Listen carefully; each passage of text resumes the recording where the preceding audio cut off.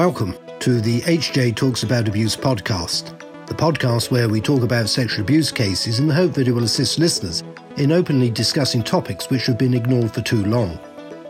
This podcast is brought to you by the abuse team at Hugh James. We are lawyers, so we tend to speak about the legal aspects of abuse cases, but we aren't too shy to speak up about the broader issues faced by survivors of sexual abuse too.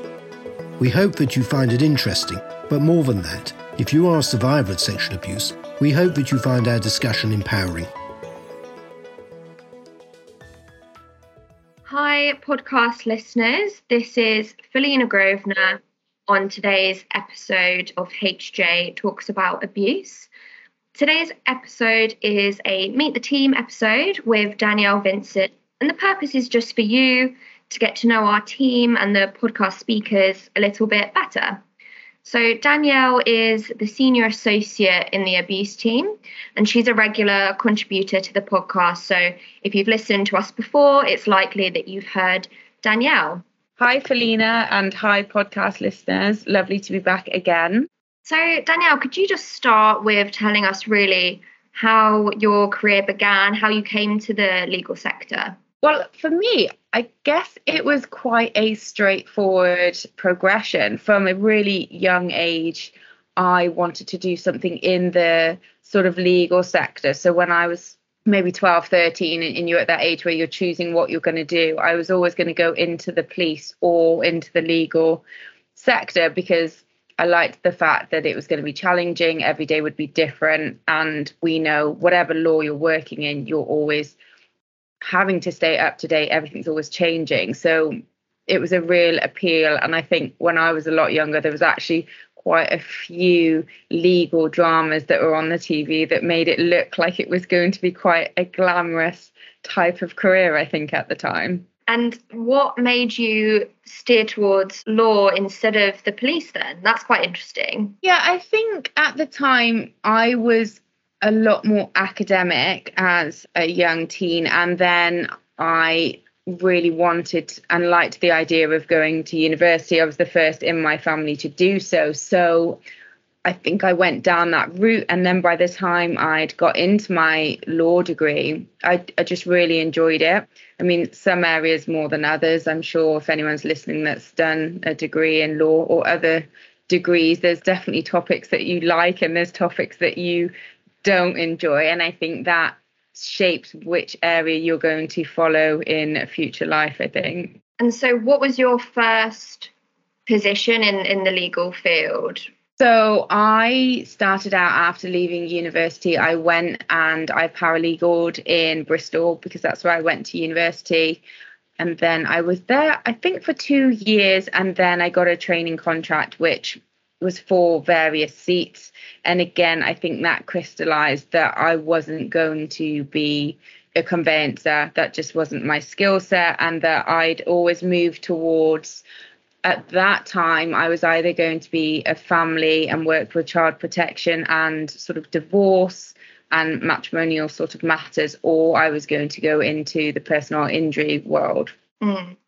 And so when did you start working on actual abuse claims? So I've been doing abuse for a good couple of years now. As I say, on my training contract, I did a year effectively of child protection matters. But at the time that I was about to qualify, legal aid changed. So a lot of the clients that I would have had I qualified into that area were no longer funded. So sadly, that sort of where very much fell away.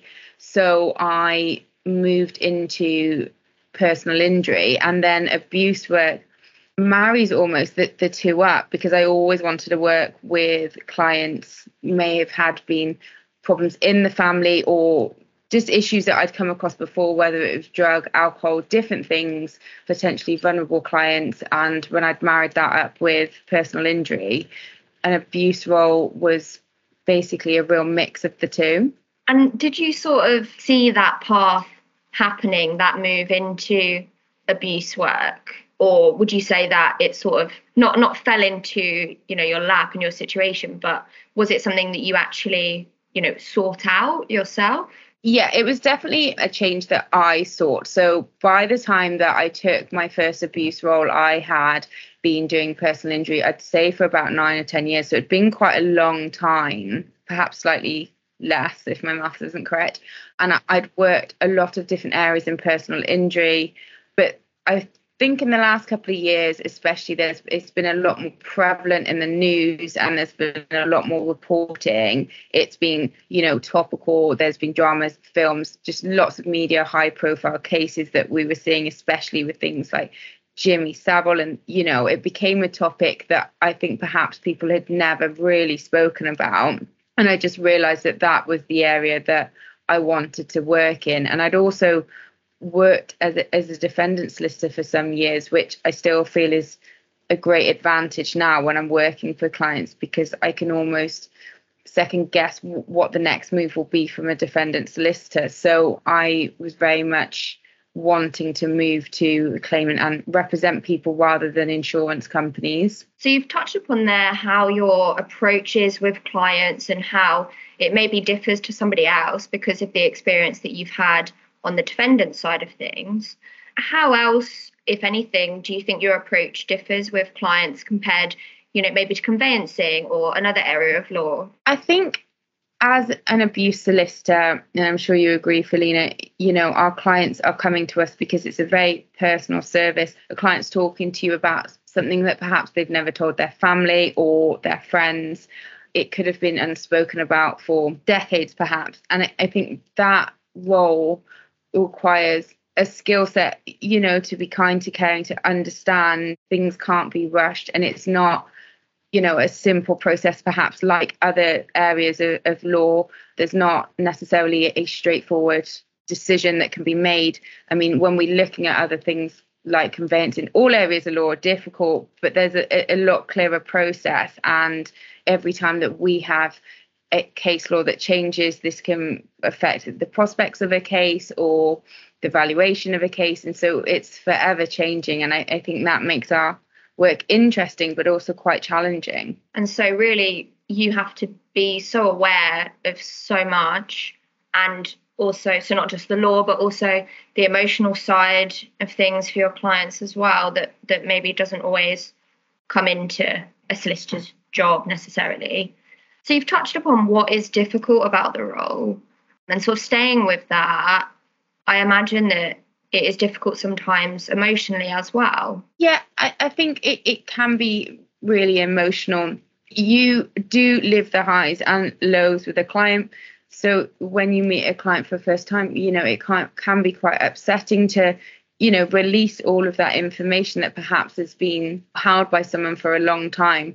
But also, one thing that both of us experience is that a lot of the time somebody doesn't come forward to disclose the abuse because they don't think they are going to be believed. And then we are taking these cases and we are proceeding with them forward, and we are getting the results and compensation, sometimes apologies, from either individuals or organizations that have failed our clients. And that is very much along the way what the client has always wanted, that acknowledgement that they were wronged. And I think when we get that for the client, sometimes it gives somewhat a bit of closure, but also it's that they're believed. And, as I say, it could have been decades that they've worried that they wouldn't be. And that is probably one of the best parts of our jobs, I think, is that you are helping someone in that respect. And would you say, is that what motivates you to stay in this area of work? Yes, I think the work we do is rewarding in that respect, in that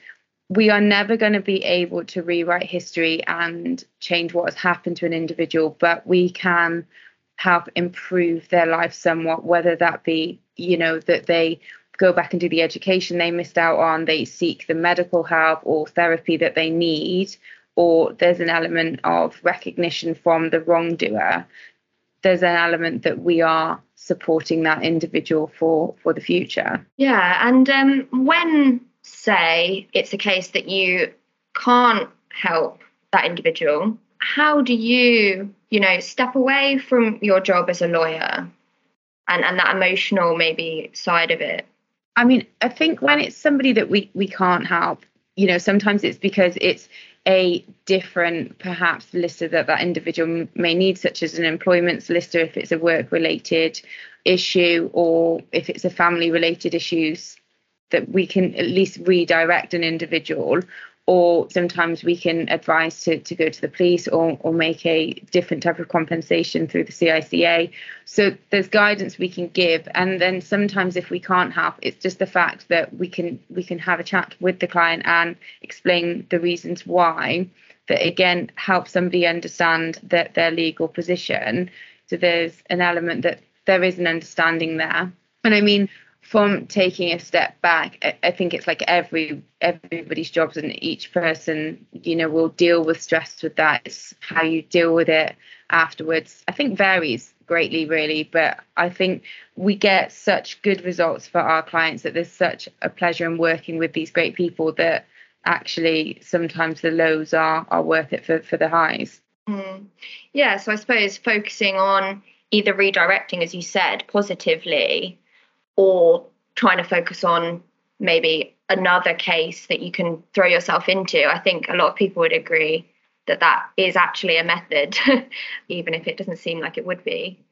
So is there any particularly memorable case or maybe client comment to you that you feel particularly proud of or feel particularly strongly about? I think whenever we get feedback to say thank you, you've really helped me in this situation, I couldn't have done it without you, that's a real boost to our days, especially if you do feel like you've helped somebody change possibly their future, whether, as I say, it be that they then go back to education, or they seek some therapy that will make a real change to their future lives, or family therapy, all different things. That's really, really lovely. I mean, one case that really sticks in my mind was the first trial that I ever went to, and it was a client, and obviously to the listeners, we can't say very much because of confidentiality, but it was a client that had spent years and years and years in an abusive foster parent relationship, and she was a similar age to me by the time it had got to a civil case proceedings going to trial, and she'd gone through a criminal trial that had taken a long, long time. Then she'd gone through a civil trial that, again, I was surprised that the defendant was still defending it. But then she was successful in winning her civil trial, and it was at that point that she felt like she'd got some closure, but it had taken years and years. And to see her go through all of that process and not give up as quite a young woman, quite determined in what she'd gone through, I was really, really pleased for her. And I think it was at that point that I thought that this was going to be the career that I would do for the rest of my life. That's really nice. Sounds like a very inspirational person and situation. So is there anything at the moment you have talked about how the media is a lot more vocal now than it's been in recent years regarding abuse. I think there's less of a taboo on it, and that obviously is one of the reasons we do this podcast. Is there anything that you think is going to be coming out in the media, or anything that we should be sort of looking out for, either as practitioners or as people that are just interested in this sort of area? I mean, I think for regular listeners, they'll know that a lot of the podcasts we've talked about previously have been on what's been in the press or television, film. We've talked about lots of different soaps over the years, tackling really difficult issues such as rape within marriage and sexual assault of male survivors who, for lots of different reasons, don't generally come forward. And I always am really impressed when, Netflix or big productions do tackle these things, because we see a surge in people reporting after this. And I think that can only be positive, and, teaching younger generations that, they don't have to wait 20, 30 years to come forward. So all of that is positive so far. I mean, at the moment, we've been discussing between ourselves that there may be changes coming into regards to legislation, making abuse work not more difficult to bring cases, but possibly restricting costs and things like that. So that will be more difficult. So I would advise anyone that's listening that may have a potential abuse case to come forward. There's potential that there will be changes in 2026, but they aren't I don't think they're set in stone, but that's what I would say. If anybody was thinking that, that they have concerns and they want to consider seeking legal advice, that they should always come forward sooner rather than later, because you don't know if there's going to be a key change in the law. So what law we are dealing with at the moment makes your case viable, may not in the future. And we've seen that previously with social services cases. So I just think it's very important to come forward as soon as possible if you think you may have a claim. And you've touched upon how we think it's really beneficial when Netflix and other people do documentaries or movies or anything that does, show abuse and show that you can disclose. Are there any particular shows that you'd recommend or documentaries that you'd recommend? So there was one not long ago called 4 Lives. I think it was on BBC, which was, again, we work in this industry and I didn't know about it. It was in the 90s, and it talked about how a male had basically raped other men, and that the police just at the time weren't taking it as seriously, and there's a dating app involved. And I didn't know anything about this until, I'd have been so young when this was happening. So when it came out on the BBC and it was true life, the family had agreed for this to be filmed, the NSPCC reported that there was, I think it was a 3rd increase in reports of sexual abuse by males.